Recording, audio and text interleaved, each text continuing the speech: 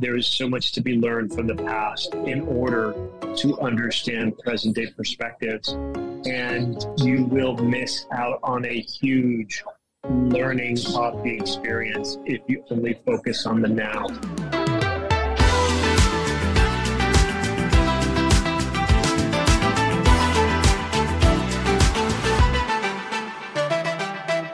I'm Kenneth Thomas, and this is Coffee 101, your one-stop shop for basically everything coffee. And today is no different. We're going to be talking about the Siphon pot.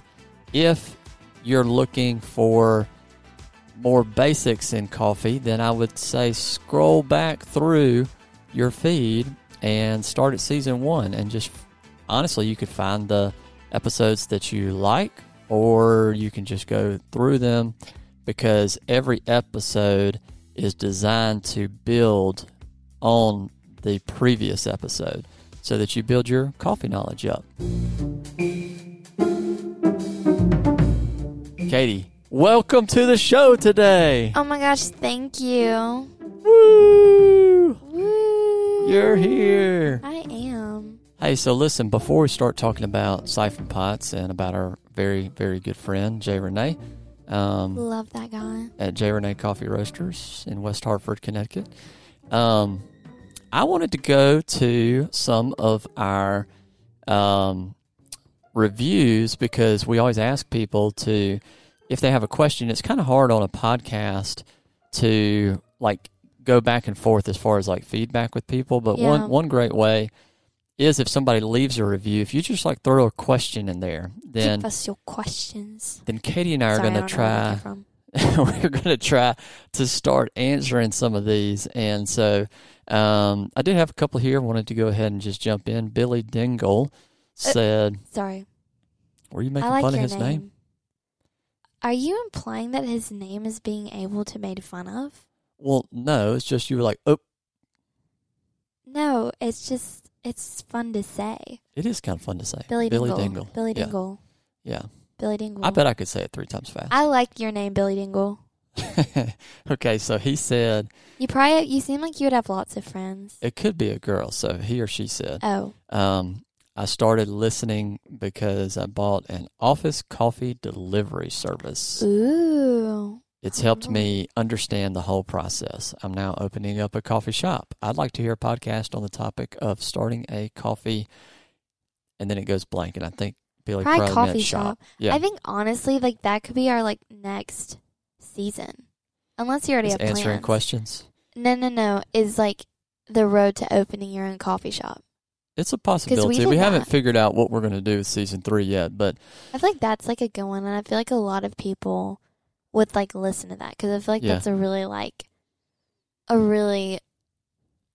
not prominent topic, but common topic today. Yeah, people won't. Yeah. So but to answer Billy's question, one thing I would say just right off the bat is we have an episode, and we'll put a link in the show notes here, that we did with Baba Jaba Coffee out of Birmingham, Alabama, on hospitality and what it means to really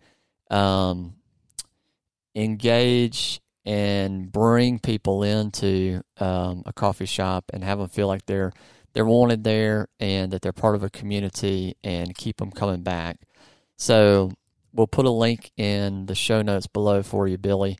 But that's a great one as far as like just a starter on, coffee shops.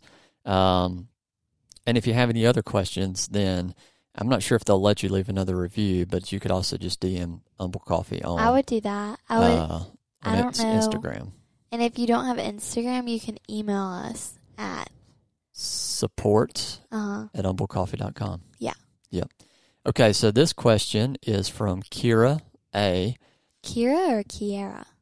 I don't know. How's it spelled? Is it spelled Kiera? It's Keara.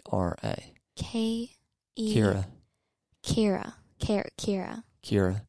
We're going to go with Kira. What? No. You know that song from the 80s? I don't even know what they say, but it goes like that. It's like... Yeah, I don't know that one. Wait. No. Yeah. I don't think so. I mean, I think over. Anyway, moving on. All right. So, Kira, I make a lot of events serving coffee for big crowds. Currently, I use an electric percolator. Ooh. But is there a better method to use? So, Kira, what I would say is if you ever can get your hands on a commercial coffee brewer, that's what I would recommend as far as efficiency. Bun makes a few that are probably about $500. So they're on the lower end of being able to get you more for on commercial, that. yeah. Yeah, for that commercial service. And then what you do is you're actually brewing into we call pump pots, or air pots. And you can also get those on the Amazon. Yeah, out there in the world. And I think Bun also is, I think that's the company that has the most prominent one. The one thing I would not recommend. That B-U-N-N. Yeah. The one thing I would not recommend, Kira, is there are pump pots that have a glass inner lining. Do not get those. Because those will break. They will break. Go ahead and splurge and get the one that's the stainless steel on the inside and the outside, and they will last forever for you. The others will break. We had, whenever we first started making coffee in general, at all, back in like 2016, 2017. 2016. That was a year. Like 2015 through 2019 was just a golden part of my life. But anyway, I was also a child. But anyway, now you're an adult, so. Oh yeah. But anyway, but we still have those same pump pots, I think, since 2016. Like they're really good. Yeah, they're really good. And they actually, another thing, honestly, Kira, is they make they do a great job of keeping things hot for a long time. So if you have a coffee delivery service, then that's like a game. Like I would highly recommend those, because I have, for example, brewed the night before and gone on a camping trip and brought a couple of pump pots. Yeah, because I'm always the coffee guy. Of course. And when it got below 20 degrees Fahrenheit that night. Where were you? We were over on the Tom Bigby River, and it was super, super cold. Down in South, like it was in, I guess it's Mississippi or Alabama, somewhere in there. But anyway, but the coffee was still steaming in the morning, so dang. So that's pretty good. Okay, so let's shift gears and let's talk about the siphon pots. Ooh. So it is probably, delete the word probably, it is the sexiest coffee making machine I think out there. And it's pretty cool. Yeah, would you say anything? Would you argue there's anything else out there that looks sexier than that? Well, when it comes to coffee now. Yeah. We're talking about coffee. No. Okay. Not that I've seen. Yeah. So you can look it up again on the Amazons out there in the world, and just Amazon.com, guys. Translation. Yeah, we're not putting a link. We're not putting a link for that because that is ubiquitous. But you could look up siphon pot or vacuum pot. Yeah, they're very cool. Like just like a little explanation. It's not like the simplest way to make coffee, but it's just a very cool, fun way. Yeah. Cool to show off to your friends. Do a chemistry lesson. Right. Just like fun way to make coffee. And for this we have my good friend and your good friend, you know him. My best friend, Jay Renee. We've met once. Everybody calls him Renee. I for some reason I call him Jay Renee. Everybody calls me Kenneth, but for some reason he calls me Ken. So we just have that kind of relationship. Y'all just have that bond. Yeah. I have a funny story about the first time, or like when you met him. Yeah. Sorry, go for it. My mind. Anyway, he came to visit us in Starkville, Mississippi, and he's from Connecticut. And he came. I don't even know why he came. Why did he come down here? Well, because he had sold me a the trailer. Okay, so anyway, this has nothing to do with him. I just have like a memory, and I just like like remembered that he was down here when this happened.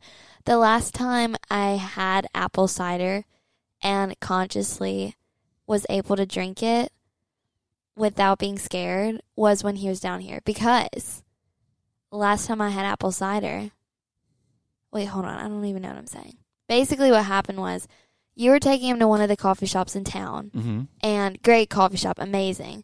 But I had like some special they had that day. It was like caramel apple cider, and it was good. But immediately after that, this had nothing to do with the apple cider. I got the worst stomach bug of my entire life. I think just because it was like going around.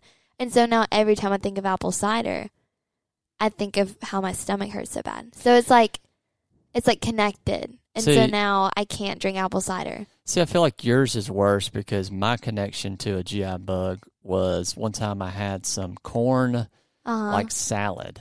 Yeah, but that's like you can do without corn salad. That's what I'm saying. That's what I'm saying is like the thought still makes me nauseated because I associated that with getting sick afterwards. And I'm in a better boat than you who have now lost to apple cider. Yes, but then if you lose apple cider, you lose apple cider donuts, you lose apple pie, you lose anything now. Whenever I smell cinnamon and apple together, no matter what it is, it just like makes me nauseated. And I just like can't. And that was like 3 years ago and I'm not over this yet. But it's okay. It's okay. And it's not your fault, Jay Renee, I promise. You just happen to be there. It's not your fault. We'll jump into the show and the interview with Jay Renee.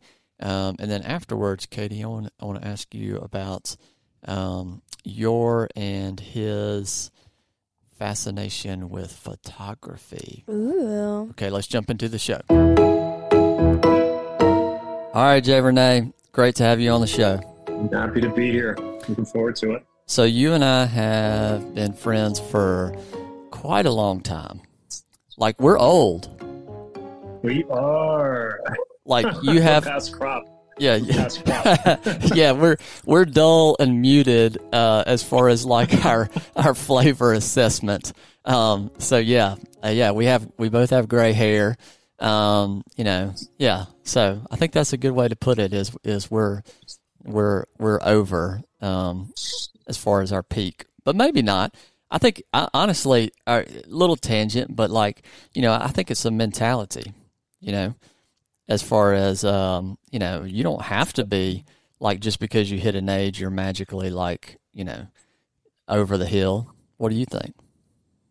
I think that is the biggest disservice that we're doing to the coffee industry. And it's a strong, if there's one movement that I really push is for the next generation to adhere to those that were groundbreakers, early settlers, because all of this is an evolution and there is so much to be learned from the past in order to understand present day perspectives. And you will miss out on a huge learning of the experience if you only focus on the now without learning from the past so that you can innovate tomorrow. Yeah.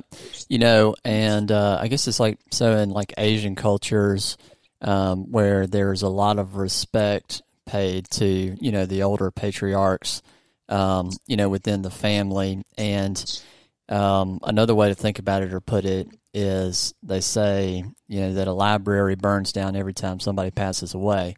And so there's a lot of experience, right, that, as far as some of us older guys and girls, and honestly, we could probably shave a lot of wasted time, off of, where some of these younger folks will be going in innovation in coffee, just through, some of our trials and, mishaps and successes and stuff like that. And there's a lot of information that is getting lost because of the overwhelming amount of current information fails to, oftentimes, not always, to make a substantive link with development when it first started. And it is very concerning for me because their coffee, as you and I know, is deceptively complex. Mm-hmm. I always love to make those analogies that had nothing against stenophiles in the beer and wine industry, but beer doesn't have the benefit of if it's bad beer or bad wine, you get to put milk and sugar to make it better. That's very true. This coffee is, has, you can do a lot to it. It's incredibly resilient and still be a beverage that can be memorable for people. And it can often lose sight of what it was intended to begin with. And I always go full circle that coffee is a social beverage. I don't seek it for its psychoactive effect. I seek it for its ability. That said, does it accelerate neuroreceptors in your brain and all that other stuff? Topic for another day. Absolutely. But it's a social beverage. So the more you enhance that coffee experience, the more you enhance that social beverage, which plays into, brewing methods, which plays into our connection with history. And I'll tell the 101ers out there, Jay Renee and myself, when we say that we're good friends, we mean it. And to be brutally honest, like when I have an idea in coffee, or if I need to just, pitch something to somebody, and vice versa, like you and I will randomly text each other, and you're in West Hartford, Connecticut, but we've known each other through coffee, like I said, for years, so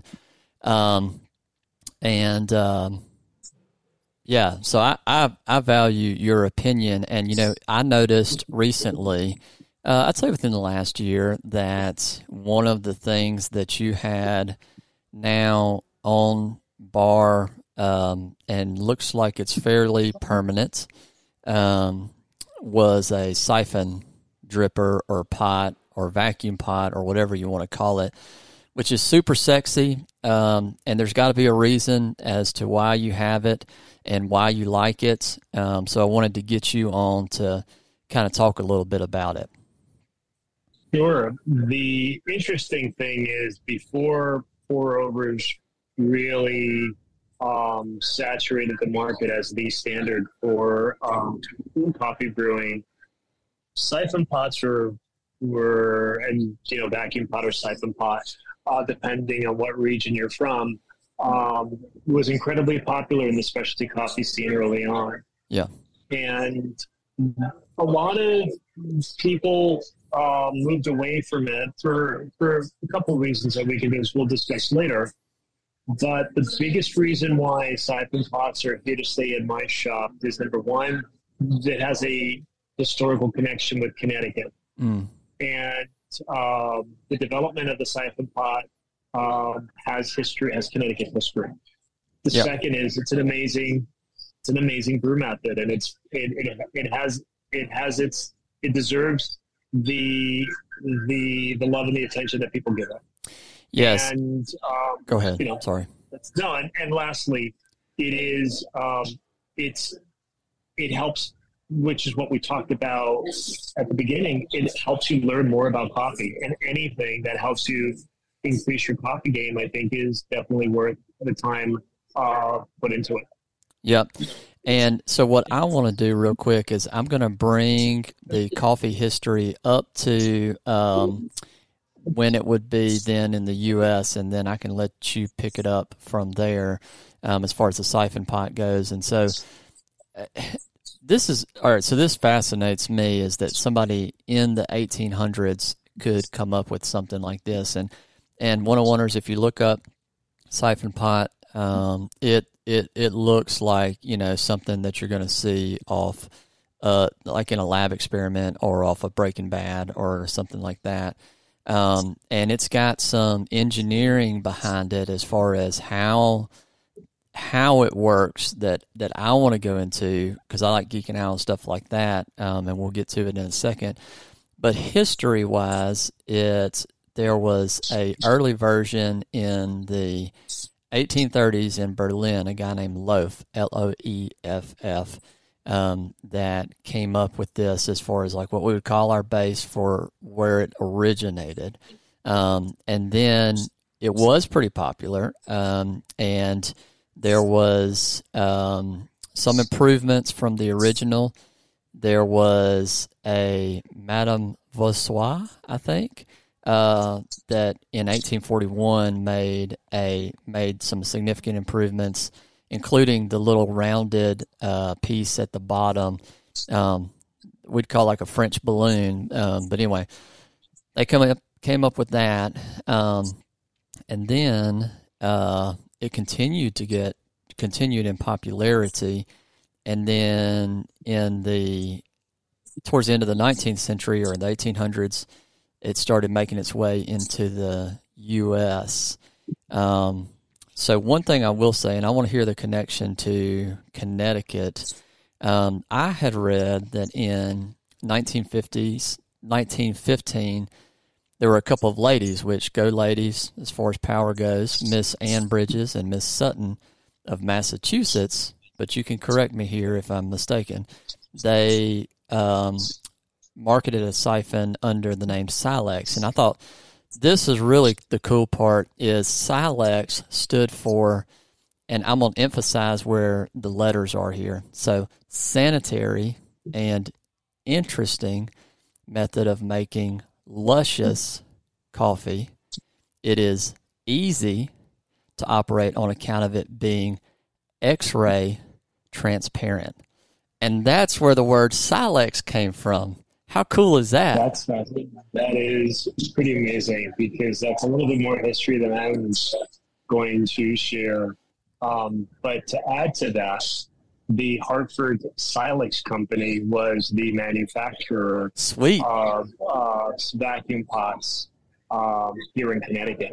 Okay. So that family ends up either selling their patent to a much bigger manufacturing company that ends up buying Silex.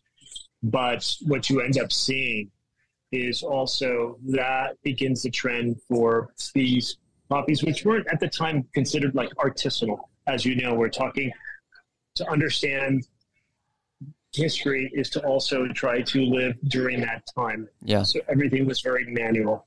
So the process was as normal a process as it was to do any other function in our daily lives that we now rely on our computers to do.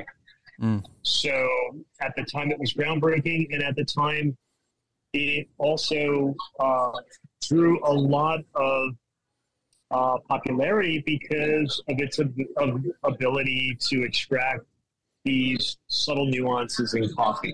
And sometimes it gets, the generalization is that it's like a tea-like quality.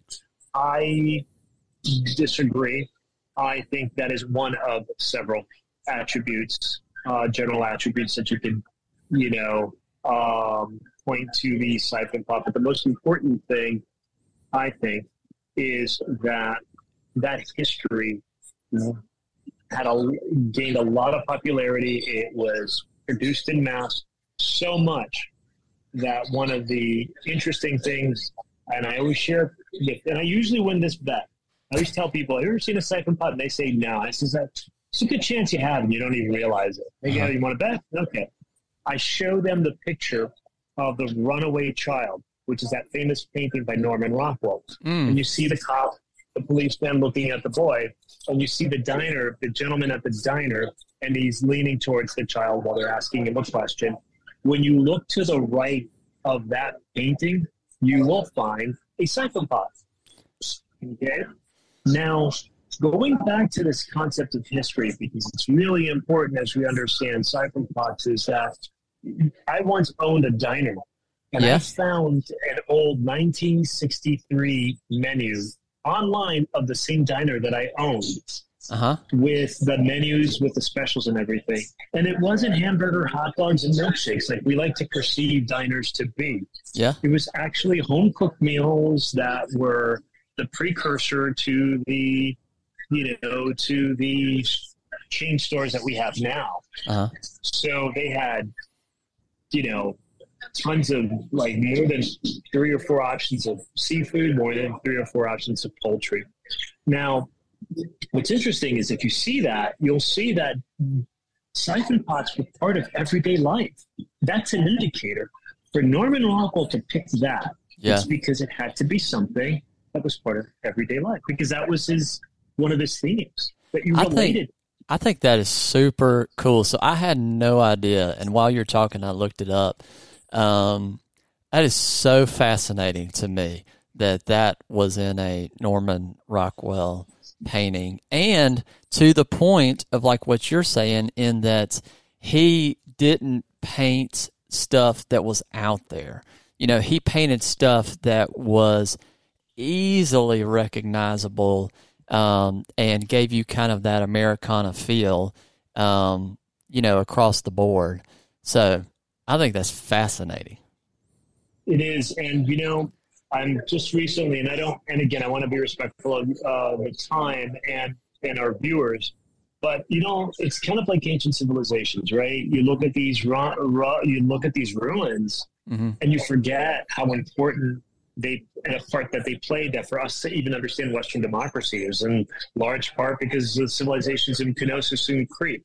We might see rubble and marble, but that was like the birth of democracy as it evolved to what we know today. Again, the same theme, understanding history to understand present-day perspectives. So to your point, if that happened, then I think it's important for viewers to take that challenge on. And the beautiful thing is that if you look up vacuum pots online, you will see so many advertisements. And the first thing I always encourage people who want to learn more about coffee to read the advertisements. You'd be shocked at some of the descriptors. Yeah. You know, some of them that appeal to the masses, which are bold and rich. But they might talk about a technique. They might talk about freshness. Concepts that we make the presumption that we started to do that now, when that was part of everyday conversation 100 years ago, 50 years ago. Yeah. And it's one of the things that I learned when I found 2 circa 1910 Molitor coffee roasters in an abandoned building. Yeah. They used to have these trading cards. And in these trading cards, I found one on the floor, and it said, "Our coffees are always sold whole bean, never ground." And I'm like, wait a minute, that's over 100 years ago. Yeah. They knew about oxidation just as much as we were concerned about. They didn't have an airscape, but they knew that they had to keep coffees properly stored. There was there were attributes that would be lost if coffees were not kept fresh. So going full circle, Siphon pot was part of everyday life. It provided some really fascinating coffee profiles that, while not in as large a scale in the U.S., it's still incredibly popular in Asian communities. I was in Indonesia a few years ago, and I was watching a Japanese soap opera. Don't ask me how. It was the only thing they were showing. And there's a scene while they're having a conversation in a coffee shop, and the gentleman behind them is making siphon pots. Yeah. That's so awesome. They're all over the world, and they're very present. And it's a great, another great vessel to learn about coffee. Well, and you know, you're talking about. I think it'd be cool to bring back the trading cards as a concept. But just as an aside, I was thinking, you know, let's say that trading card was from, you know, right around 1910. So what would be happening, turn of that century, would be where you're going actually away from roasting at home and whole bean coffee to grinding and it being in those bricks. So what we would consider like first wave coffee, and we would consider, like I would consider that a low point in coffee history. And even some of the marketing, which was, I was putting marketing and advertising together, marketing that was super interesting around that time. And again, you have to understand the culture of the time is they would pitch towards housewives and they would say, you know, you didn't burn the beans again, did you? You know, and like say, you know, why don't you just take that out of the equation and let us roast it for you? And it's already roasted and ground, and you know. So anyway, I don't agree with that marketing, but that's where it was when you would have had then another company, which is what you're talking about, pushing back and saying, hold on, like we still do whole bean because we think that's the better coffee. I still find that period in time to be evolutionary. I think, and these are the wonderful things that we as part of the friendship that we've enjoyed, is our different perspectives. Yeah. I find that the lowest point in coffee was in the 70s because we now had technology, we had greater research capability, and for coffee it was crystal. For milk, it was Cremora, and for sugar, it was saccharin. So we figured out every which way to displace the original to a point where it was no longer coffee, it was no longer sugar, it was no longer milk.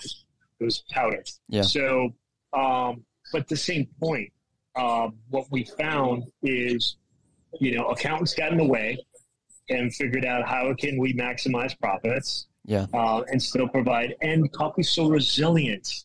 Yeah. That you can beat it up like that, you can neglect it, and it still produces an experience that people still want to consume. And we were lucky. You could have easily lost that as a potential beverage, social beverage, and could have given way to tea. But instead, you know, it had a great resurgence in the 80s.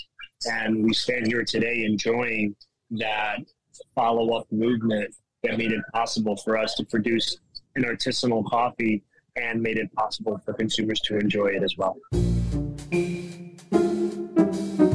Stick with us. I'm Kenneth Thomas, and this is Coffee 101. All right, so let's say that you just go ahead and get a wild hair and you decide to get a siphon pot for the house or for the office, or let's say you're a restaurant. We know some restaurants who use siphon pots at the table side because they are so attractive as far as how you make coffee. Well, you want your coffee to match the awesomeness of the siphon pot. And to be brutally honest, there's lots of fantastic coffees and coffee roasters out there in the world. Humble Coffee is one of them. And so if you want a way to support the show and what you're enjoying learning, then I would love for you to buy a bag of Humble Coffee. You can just go to humblecoffee.com, or you can click on the link in the show notes. And as always, love having you here and just doing a little chitty chat on coffee. All right, let's get back to the show with Jay Renee of Jay Renee Coffee Roasters in Weehawken, Connecticut. One thing I would say to the 101ers out there, and you're kind of hearing us allude to, is Jay Renee and I would highly, highly, highly, highly recommend trying to find those coffee roasters and coffee shops that are their highest priority is not the bottom line. You know, as far as like their highest priority is actually coffee, and you know, what I would call being content, focusing on community and doing coffee really well, and not trying to like take over the world. Because once you start doing that, you start having sacrifices, and one of the earliest things to go is going to be quality. So as a total aside, but we'll circle back around at the end, if anybody is ever in the Connecticut or even Northeast area, they have to go to Jay Renee Coffee Roasters in West Hartford, or Weehawken, as it's affectionately called, I now know. And let's talk a little more about. Let me just start, and then you can jump in. I want to explain like how the siphon actually works, and then If you have specific recipes or anything like that, and I can go through mine for our one-on-oneers out there. So Siphon, when you are looking at it, it almost looks like two different entities. There's this bottom piece and then there's a top piece. And the best thing I can tell you to do is just look it up on, or even just go ahead and buy one. Honestly, the one that I have at home it was like less than $40 on Amazon. And the bottom part, you put your water in, and then you have some kind of heat source. Now, Jay Renee and I have one that is, what would you call that? Like that electric thing. What is that? Like a halogen heat lamp? Yeah, halogen heat lamp. Okay. So you can do a halogen heat lamp, and it does do actually a really good job of getting your water up to temp. But you can also use like just just an actual flame source. And one little trick that I would tell you is try to get your water as hot as you can before you put it in there. Otherwise, sometimes it does take forever to actually get it up to boiling. But the two pieces connect almost like with a little, like a cork almost in between. And what happens is you have those pieces where that bottom is airtight. And let's say, and I'm going to say differently when we talk about the actual brew, but for visualization, let's say in the top you already have your coffee in the top part. You have the water in the bottom. As it boils, you're going to get steam. The more steam you get in a vessel where there is not an outlet, you're going to get a higher pressure.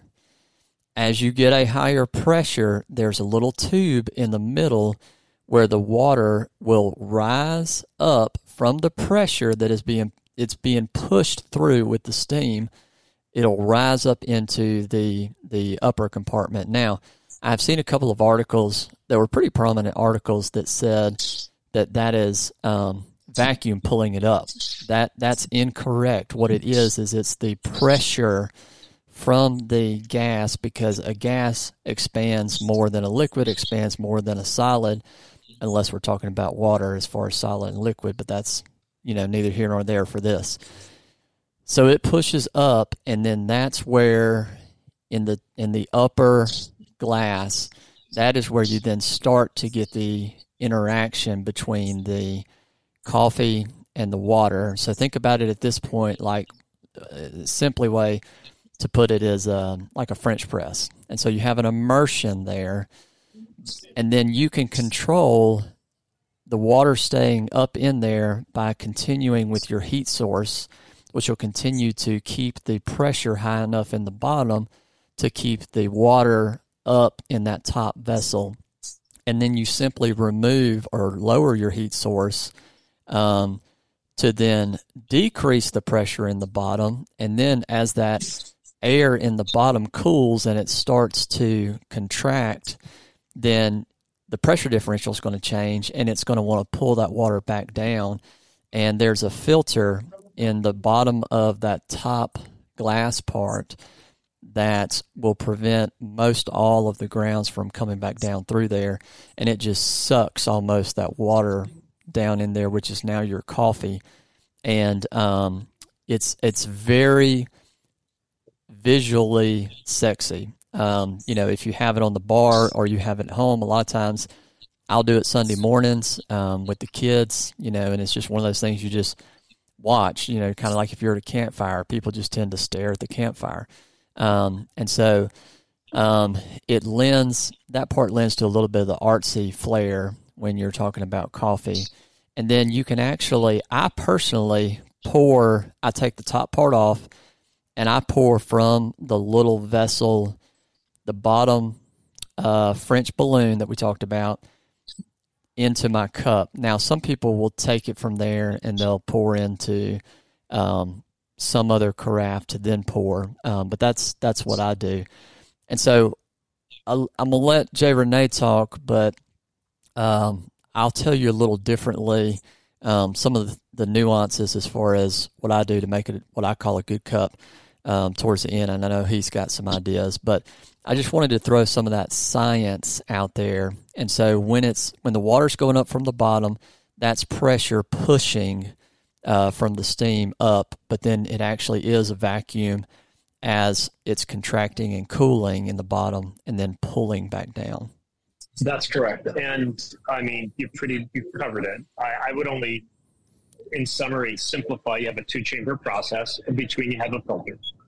And the bottom chamber, you've got to have that water. And then the goal is, how do we infuse that water with that coffee in a way to accentuate all the qualities that we find in the cup? Now, why do we have different brew methods? We have different brew methods because there is not one brew method that gives you amazing body. There's not one brew method that accentuates aroma. There's not one brew method that highlights those positive acids that are flavor-producing acids, like your citric and your lactic and your tartaric. So this is just another brew method. And that's one of the reasons why I always think it's very important. If you're serious about coffee, there is so much great equipment out there that is fairly inexpensive that will up your coffee game. And some of it, just because it requires practice, that should be your motivator. Because all that means is that it takes a certain level of skill. When you develop that skill, you have a memorable cup. I can promise you that there are more efficient ways to brown a marshmallow. But the one that you remember more is what you were talking about when you're at that campfire. That's the marshmallow that tastes amazing because you're surrounded by family and friends, because there's just something beautiful about it. Okay. You have to take Siphon pot brewing and inject that level of understanding as well. If you're just going to scrutinize it as efficient and all this other stuff, hey, I'll give it a 6 out of 10. But if you talk about overall experience, I'll give it an 11 out of 10. Okay, so there is a science part to coffee brewing, and we approach the same level of artisanal. We've seen the same artisanal approach to coffee brewing with a Siphon pot as we do with a V60 and a Kalita. But at the same time, it's the overall experience that makes this the memorable cup that has still great popularity here and abroad. Yes, and so I'm curious as to if there's a specific way in the shop or you prefer how you make it, or if you have certain ratios or I don't know, do you have any particulars? Good question. I'm always a big fan of infusion. And early on, I used to dump the coffee after most of the coffee had risen into the second chamber, up to the upper chamber. And then I would swirl it and create this kind of vortex, right? This kind of like a tornado kind of feel. Like and then I would dump it so that a cyclone so that it would go in there. And I would then let it sit at 30. I would use my paddle to just continue to make sure that all the grounds, I would break that crust and I would keep them immersed, because I'm always a big fan of trying to make sure that your coffees are equally extracted. Okay. The never ending quest of equally extracted coffee for every ground. And if you look at the upper chamber, you're going to notice that it's kind of pretty aggressive. There's a lot of extraction going on. There's a lot of agitation. And so hence the reason why you only keep it for about a minute 30, minute 40, minute 45 seconds. That's about it. After that, you start over extracting the coffee because of the agitation. It's fairly, for lack of a better word, violent or aggressive. So, to answer your question, I 16-1, medium fine on the grinds, and I'd like to pour the coffee in the top chamber, and let it infuse, because that early rise, it starts infusing. And it's no different an approach than when you infuse coffees and you want to start those gases out. And then I still continue the other process where I will make sure that I am making sure that the upper coffees, it creates a crust, that it's also submerged, and it creates a thin film. But at the end of the day, what you have to understand is you're going to get your basic principles online. You really need to, the joy is in enhancing it to taste, understanding what are the things that you like about it. I will always encourage people to please learn cupping skills so that you can define the things that you like and the things you don't like. And how many times, which I think why your program is incredibly necessary, because we need to educate ourselves about, we need to learn the letters before we learn to write and before we write poetry. It's one of the things that we do. And we need to understand that what we are trying to achieve through this brew method, we need to understand, well, does it create greater body? Does it enhance the acids? Is it more olfactory, either ortho or retronasal? Is it gustatory, the enhancement? Is it a mouthfeel thing? For us, I have valued the Siphon pot for its aromatic qualities. So 60-70% of your flavor experience is olfactory. I find the Siphon pot to do a very good job under skilled hands to develop a subtle nuances in coffees that you may not pick up with other brew methods. And I use the word may because there's no absolute. Right. Yes, I think all of that's good. And even I was thinking about back to, and I may steal this at some point, but the marshmallow, like it might, like over the campfire might not make the best marshmallow, but that's still the best marshmallow. And so I think about the Siphon pot, and I'll, add a couple of my 2 cents, but I'll leave it pretty ambiguous, kind of like you did. So, I would recommend anywhere from a 1 to 15 to 1 to 17 coffee ratio, which you said 1 to 16 coffee to water. So I usually do 1 to 16, 1 to 17 personally. And I've done both ways. I've done where you don't put the coffee in and you let the water go up to the top, and then you put it in. And if you're being super technical on like nailing that cup of coffee, I wonder if that might make a better cup of coffee. But what I tend to do is, and again, this is going back to the marshmallow thought, is I tend to put the coffee in there in that second chamber and I like to visually watch the water start to wet the grounds as it starts to like fill up that second chamber. Things that you can play with as one-on-oneers out there, you can play with grind size, you can play with your heat source. If you're using a halogen lamp, then you can actually dial it literally back and forth. And then if you're using a flame, you can kind of, instead of being directly on, you can progressively like move it away from the center. That is, if there's one thing that I am particularly that I would encourage listeners to really pay attention to, is the heat source. It is the one element that I believe provides the inconsistency that so many criticize. It is the fact that with a halogen heat lamp, and you spend extra dollars to produce a source of energy that you can quantify, that is stable, then you are going to then be in a position that you are going to create the right temp for coffees to develop the way they need to, because it's a chemical reaction. Right. So you want that water to reach that temperature so it starts rising. One thing I've noticed that a lot of these brew methods, they provide some of these crude heating elements that is just a flame. Fire, flame is very aggressive and it's hard to control. Yeah. So indirect sources that radiate like halogen heat lamps are great.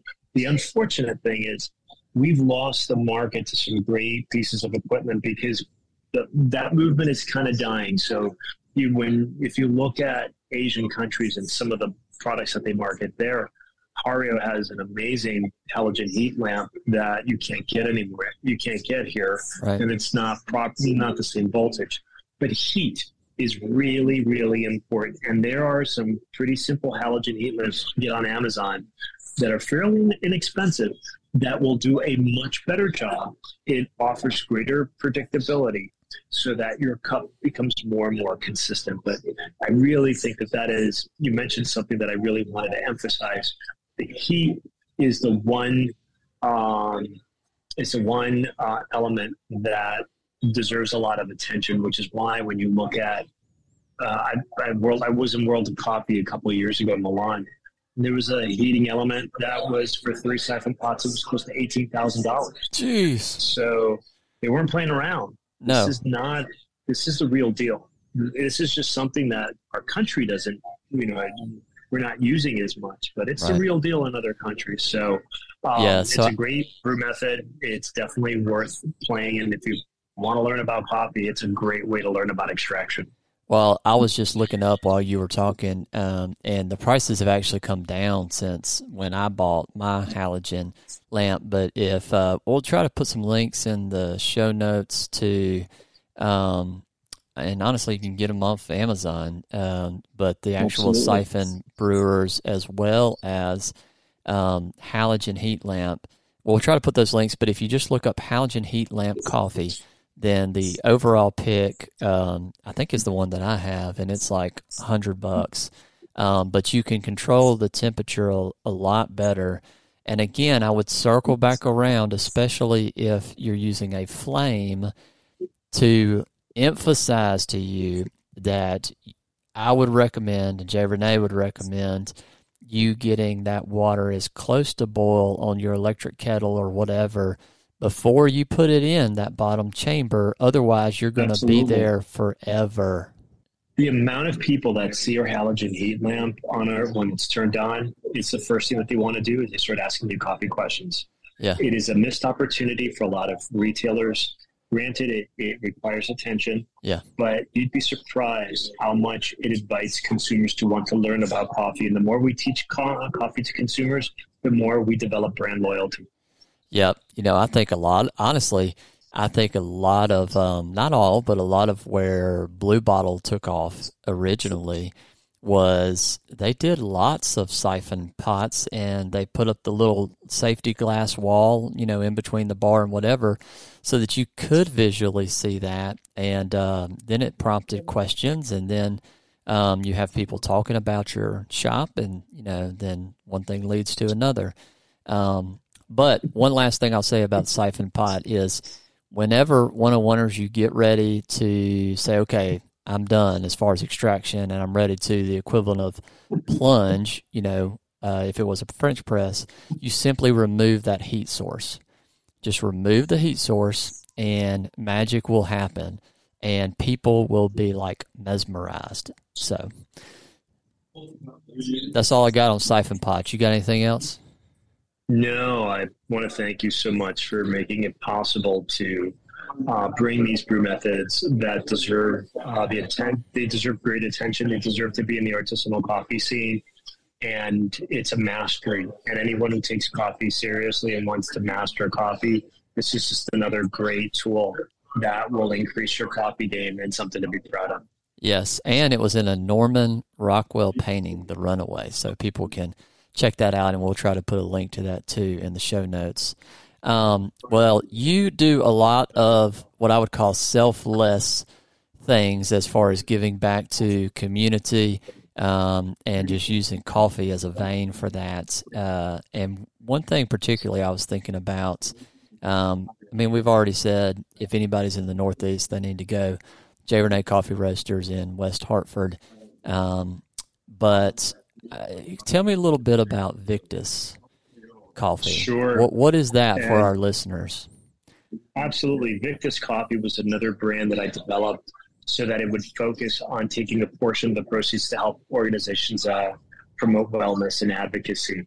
We first started with endurance sports and cycling, and that was another reason why Ken and I connected. But we realized that wellness there's just so many ways that we can do our part to promote wellness in our society. So it's been a labor of love. It's been fun. We're expanding. We might be opening up another brick and mortar store. Our roaster just happened to win prelims in Kansas City. Yeah, I saw really that. Congratulations. That. Yeah. Thank you. So Victus Coffee, which has its own separate site, victuscoffee.com, also highlights individuals that are doing amazing things that we're bonded by coffee, just like Ken and I. And we have a life outside of coffee that's very different. Yes, we do. But, it was this passion for the cup that brought us to become incredible friends. And, it's a beautiful thing. So, yeah, I'm super happy about our brand, super happy about the work that they're doing, but super appreciative of so many wonderful people such as yourself, Ken, because we all grow through a collaborative spirit. We all grow because we believe in what we believe in. And you said something I think viewers need to really pay attention, is that the biggest joy is knowing that I may not hear from Ken for 3 or 4 months and he calls me with a question. And it doesn't take 2 seconds to give him as much information as possible. I might forget because I'm fielding a call, but the love that's there and it's with you, that collaboration is so important. I think collaboration is going to be the new wave. A lot of people need to understand, and retailers need to understand, that they need to collaborate with their landlords. They need to collaborate with other restaurants to make these stories really special, because the work that we do is pretty admirable and something I'm very proud of. Well, and I think I would love for collaboration to be a new movement, not just in coffee. Maybe coffee starts it, but in everything. I do medical, and as far as my other job, and it can be cutthroat. You do legal, and that can be pretty rough. I kind of before I got into coffee, I did honeybees, and honeybees are able to all survive and thrive through the winter because they have worked together through the year. If you took just one honeybee and they did their own thing and they were selfish versus selfless, they would die. They would not survive. And so if you take that as an example or a metaphor or whatever you want to call it, and you apply it to life, 2 things I'd say. One is, I don't care if you see them as competitors or whatever. Both of you are going to do better if you collaborate. And the other thing is, both of you are going to be much happier in life. And we only have one life here. So that's my 2 cents on it. Amen to that. All right. Well, listen, I enjoyed having you on. Thank you so much, brother. All right. See you. All right, so now everybody believes us. It is the coolest way. Everybody believe. To make coffee. And I'll do it sometimes on like a Sunday morning. Just to kind of. For fun. Yeah, show off a little mood booster. Yeah. Yeah, just be like, I'm gonna kick it up a notch, Yeah. And like we're not even, we're going to enjoy the coffee, but we're also going to have fun. Enjoy the process. What's the point if you don't have fun with what you do? Like, what's the point of doing stuff if you don't do it across the board in everything. Yeah. Like have fun. Like waking up in the morning, fun. Check. Brushing your teeth, fun. Eating Taking breakfast, out the trash, fun. You can pretend you're Santa Claus if you're into that. Like ho ho ho, ho ho ho, bro. It's like delivering to the trash can. Yeah, you you bring, it's like the trash can is your sleigh. And you're just filling it up. Something like that. Like, why would you not have fun with that? Anyway. Well, speaking of fun, you like photography. I do. What the 101ers don't know is that Jay Renee is also a fantastic photographer. And so the two of y'all, when he was down here visiting, y'all talked a little bit about photography, right? And he had some different lenses that he had brought with him. It was very cool. I was very, very into, and I still love photography. I love getting behind a camera. I just used to, I had a lot of time, and that's what I would fill a lot of my time up with. Like when we would have football games, like high school football games, I would go and take pictures, and it was so fun. And every time we would go travel, I would take pictures, and it was just always it's like seeing the world through a camera lens is just a whole different experience. It's you can romanticize everything you see. I guess. And so I love it. The only big camera that I use, it's not a big camera, but it's a Nikon D3400, and it's my favorite camera I've ever used before. I've used some fancier cameras, and they do have different capabilities, but all around, I just love the Nikon. Yeah. And it's great. Yeah, I remember waking up and he was already up in the house and he had a tripod with a camera set up and he was taking just random pictures inside the house with the light coming across things. And it's fun to have stuff that you're just interested in and passionate about. Yeah. And he and I are both passionate about coffee, but he's photography is another one. And I was looking on the website, and I don't see, I have seen his photography, but I don't see it as much on the website. Yeah. But I bet that if any of y'all went to the website and just contacted them and said, hey, let's see some of your photography, then I bet that because he's very gracious, he would probably send you all kinds of stuff. Yeah. But anyway, I digress. I think that's another, sorry. Go ahead. I'm going to interrupt you.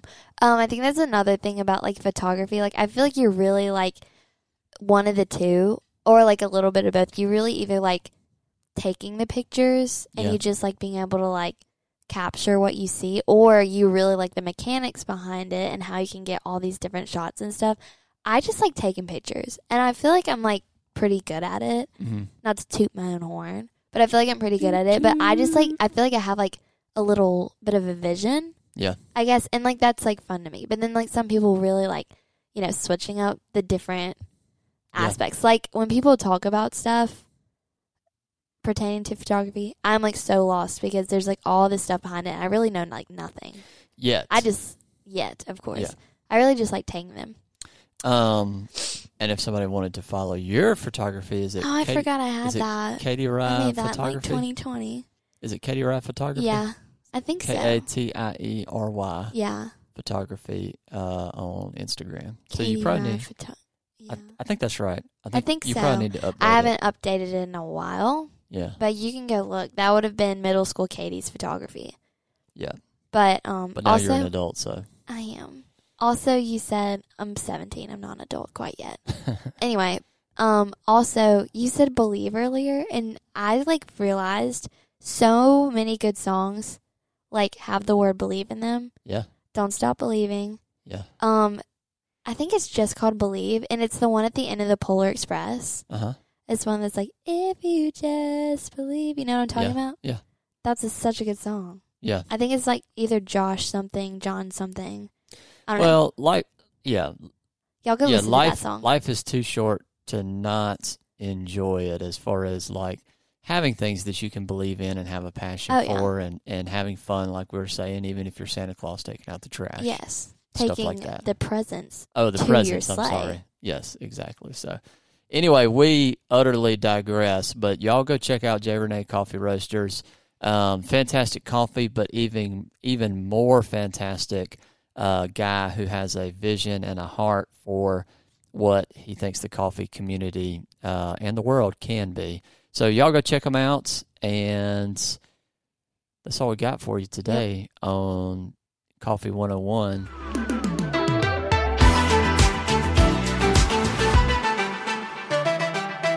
Here's what you can do for us. Tell them, Katie. You need to comment or leave a review, whatever suits your fancy. Yeah, if you have questions, if you have questions, throw them in the review, and we're going to start trying to answer them. So I think we should answer one every episode. At least one, but probably no more than two. Yes, and you also need to give this podcast a rating because that helps us out a lot. For sure. Gets us seen. Yeah. Gets us popular. The education out there. Yes, and then the last thing, you should follow Humble Coffee on Instagram. Yeah. I think it's just called Humble Coffee Co. Well, no, it's just Humble Coffee. Humble Coffee. You need to follow us on Instagram. Like with a U, so UMBLE Coffee. Yeah. We have a lot of shop content on there, but also me and my fellow coworkers will be there, so you should follow and watch our videos because they're kind of funny. When she says shop content, it's actually real, so it's actually entertaining, Instagram to follow. Yeah, we're trying to Yeah, so we'll leave it there because we got to let these people go. But y'all go tell a friend. Go tell a friend about Coffee 101. Yes. Love y'all. See you next time. Bye-bye.